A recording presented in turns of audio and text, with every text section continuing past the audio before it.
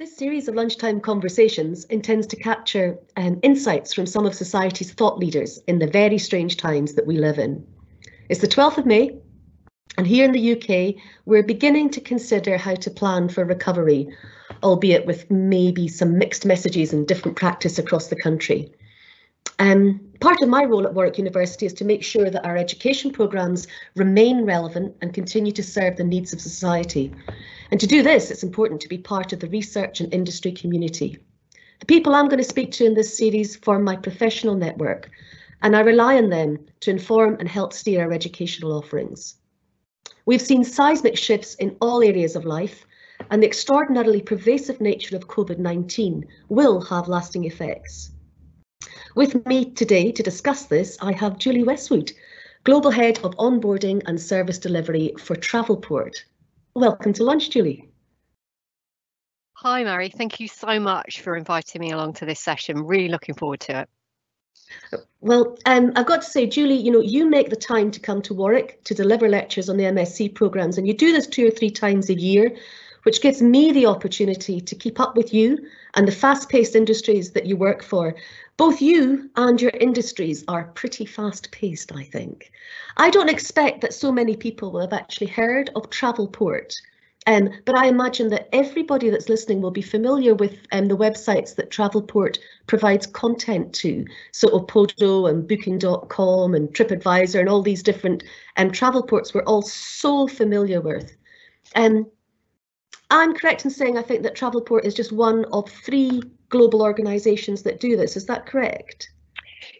Yeah, there are really kind of 3 main companies that provide the service that we provide, which is a global distribution service. And what we do is we aggregate content from travel providers globally. So from the airlines, from car providers, from hotels, we pull that all together and then we provide that as a service to organizations, to companies who then take that forward to their direct customers. So we act really as a hub of content and of rich information, gathering together all that data and then providing that to our customers so that they can then distribute that onwards to their customers, so that you or I or whoever can go in and we can go and find out all about a particular flight, the types of airlines, the types of costs, etc., and pull together all of our travel needs. There's 3 of us really within the market, and Travelport is a global organisation working with many thousands of customers across the world, and working with many thousands of suppliers to gather that information and then to hand it over and give it to our customers globally. So a fascinating area, and one that's been really significantly impacted by the situation we're in at the moment. We're very much, unfortunately, at the vanguard of some of the challenges that we're seeing across the globe, because travel has been so massively hit as borders have closed down, airlines have stopped flying, people have stopped really travelling, and the stay-at-home message has hit not just in the UK but across the globe and across all the organisations. The last time we caught up was the 2nd week in March, and it was before the UK had gone into lockdown. But at the same time, we kind of knew it was coming. It was imminent. And of course, we've got so many international students that we had many international students from Asia as well as other areas, but they were all experiencing concerns and anxieties for their family members that were experiencing lockdown in their own home countries. And so I guess what struck me, the conversation you and I had, is that you were already managing that effect of that lockdown pandemic. You were managing it already, and you were already because so much travel had reduced in Asia at the time, you had already experienced that, and you were witnessing how some of your customers, you had such a variation in the differences in the way that they reacted. Is that still the case? I think it is. I think one of the great strengths of Travelport is that we're a global organisation. Therefore, from a risk mitigation and perspective, then, you know, different markets will be doing different things at different paces, etc. One of the downsides of being a really global organisation is when something like this hits, which is a pandemic, a global pandemic, we get hit across the entire board. But what we have seen is that difference, as you've said. What we've seen is basically a rolling change coming from Asia Pacific through to Europe. Europe then became the epicenter, through to the Americas. America, depending on who you talk to, is then the epicenter. And therefore the change in policies, the change in implications and impacts then rolling through the globe. What we're seeing at the moment, I think, is the start of some, and I'm terrified to say some green shoots, but some changes, some positive changes, particularly within the Asia Pacific area, as some of those countries move out of the full lockdown measures. And we start to see some movement. Now, the challenge that we've got is there's nowhere really to go because so many other countries are in lockdown, but we are starting to see that. And it has been a really interesting place to be, watching how both different governments and different cultures have reflected and have changed as the changing environment has hit us. We're definitely seeing differences as it goes through the globe, and we are certainly, from an organisational perspective, really hopeful that we'll start to see some pickups in some different areas, and that also will help to give confidence to those countries that are still in lockdown, that are still really seeing that challenge, that there is some positivity there, and we can start to see that movement, that change. And I guess that kind of the global way that your organisation works, have you managed to absorb this big variation in the demand and in the amount of the scale of your work? Have you managed to absorb that variation, or is it something that's hit you? Will it recover quickly in your own organisational working patterns? I think from a market perspective, who knows? I mean, one of the things that we do and have done since this started is we've been, really looking and analysing what's happening within markets, trying to second guess, trying to look at the indicators about what's happening, gathering as much information that we can about what's occurring. And then I think we're on plan A, B, C. I don't know how many plans we've got, and we're deploying those across the board. I think what we're trying to do is plan for the various different curves that we can see coming out of this, the recovery curves, and the differences on a market perspective. But what we're also doing from a business, from an organisational perspective, is trying to play into those. So, in some areas we're very badly hit. How can we deploy our organisation, our people from other areas that might not be so badly hit in order to absorb? So there's some real kind of juggling that we're trying to do. We're trying to second guess what's happening within market and trying to get ourselves positioned that from a workforce perspective, from a work perspective, we are readied when that does occur, but within an environment which is pretty opaque right now. Who knows what the recovery is going to look like? And on the other hand, we're also trying to just play in wherever we can do the ability from a global player perspective to support our people, to support our customers from wherever is relevant and wherever we can do to maintain momentum, to maintain viability wherever we possibly can do. And from that kind of idea of understanding the market demand to service it better.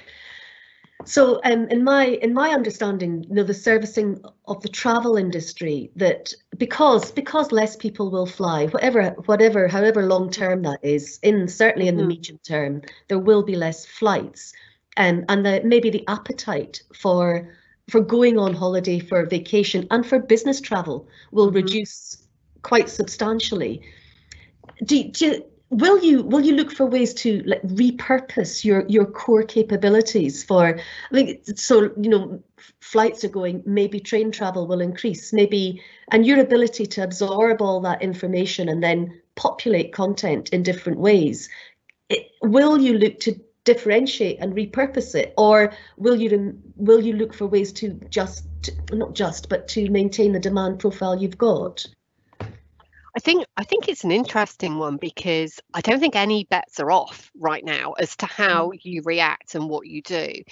There is a school of thought that says, okay, you just carry on doing what you're good at. Actually, at a moment like this, you double down and you focus on what your core competency is. Our core competency is around that aggregation of content. Is that around flight, or is it actually around non-flight stuff? What do we do? But to double down in that area, or do you try to diversify?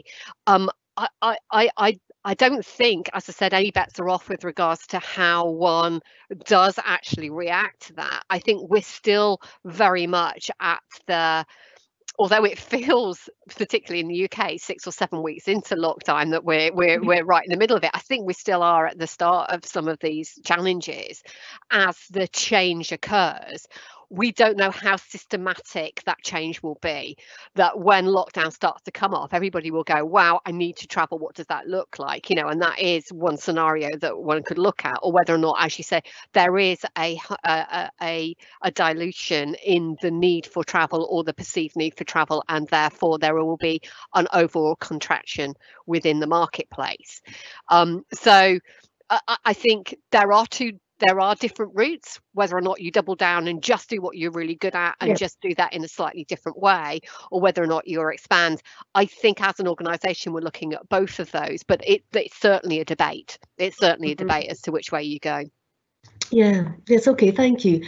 And so, Julie, just on a personally nosy note, how are you getting on? What are you doing to pass time? You are, for if anybody's listening into this conversation, you're one of your hobbies is such a fast-paced hobby of rally driving, and I think that kind of interest in just second guessing what's just coming round the corner all the time really helps, really matches well with who you are. It just is who you are. And so, like, how are you coping without having an event like that for your pastime? It's really challenging. There's no motorsport whatsoever, which is really challenging, because I like to compete and I like to watch and I like to be involved and I like to marshal. So I also like to do stuff. So if I can't do that, then it's kind of, what can I do? Which it has been the focus and the theme, I think, for me on a personal basis over the past few weeks. So my house is getting a makeover right now, I think, like many people. I'm seeing the inside of drawers that I've never seen before as I clean things that I've never done that before. So I think it's just refocusing on what you can do and to move forward. But I am missing going out and doing things, and I'm missing just getting in the car and going for a drive. It's those small mundane things that you just entirely take for granted. I think if I take anything from this experience, it's to try to not take those things for granted, that the very ability to jump in the car and go somewhere, maybe not to a motorsport event, just maybe just to drive somewhere, is a pleasure that I hope I will still retain when we come out of it. But I think for me, it's been, what can I do, and what can I get done that I've never had time to do, because my life has been so super busy. It has been quite nice to be able to get on with some things that I just haven't been able to focus on up until now, around the house and all those basics, like many people, I'm sure, are doing very much the same as I am. And thank you. And I guess in the way of working, you are a global company, and I guess it's a data-driven. Would you say it's a data-driven industry that you work? Would you describe it as that, or where would you put it? I would, our business, very oddly, I would say, is a relationship-based business. So although we have huge data centers, data and the provision of, the aggregation of, the distribution of data is what we do. The way in which we get that business, the way in which we maintain that business, the way in which we grow that business is actually based on relationships. So it's a real dichotomy, because at its very core, it's very hard. You know, it's providing that data within that millisecond to that screen or to that travel agent. But the way in which we grow is working with the agents, working with the travel agents themselves, working with the operations people who are gathering that data. So actually, it's been a really big challenge for us to move from that one-to-one relationship, going and talking to our customers, to a different positioning, talking to them on screen, trying to move things forward within an industry that is badly hit and impacted across the globe, and that is used to that one-to-one conversation to drive business forward. So it's been a really fascinating challenge for us to maintain those relationships in these difficult times, to maintain those conversations, and to reset the way in which we do those. You know, we're so used to, as a company, going out and going to a client site, going and talking to them, going and doing some discovery work to understand how we can help them move their business forward, look at the requirements that they have, to doing that via screens, by doing that without that human to human direct interaction. And it's been both challenging and fascinating in equal measure as to how we've managed to kind of move that and shift that dial, really. Yeah. I mean, it's. I mean, I find it fascinating how much it enables some groups to communities to come together that wouldn't normally have come together and have quite meaningful conversations that wouldn't easily come about anyway. And then other groups are finding it hard to maintain a kind of dynamic and energy. And I find it's curious how the content of our own conversations and relationships are ebbing and moving a little bit within this virtual online working environment that many of us have moved to. Yeah. Okay, well, so thank you very, very much for sharing these insights with us, Julie. And you know that they're enormously useful to me, and I value the conversations we have enormously. They don't just inform how I will shape and steer the educational programs, but they inform my practice. And for that, I'm very grateful that you are so generous with your thoughts and your ways of thinking about work.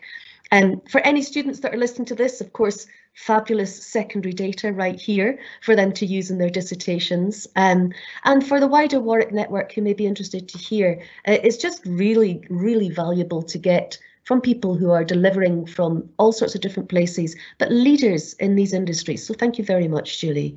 If anyone else would like to listen to or like to hear more from Julie, then please contact me directly. I'm on Warwick's website, and if you're watching this on YouTube, follow the link on the closing slide and you'll get to me. And this series will also be made available as a podcast. So thank you very much, Julie, and enjoy your lunch. Thank you.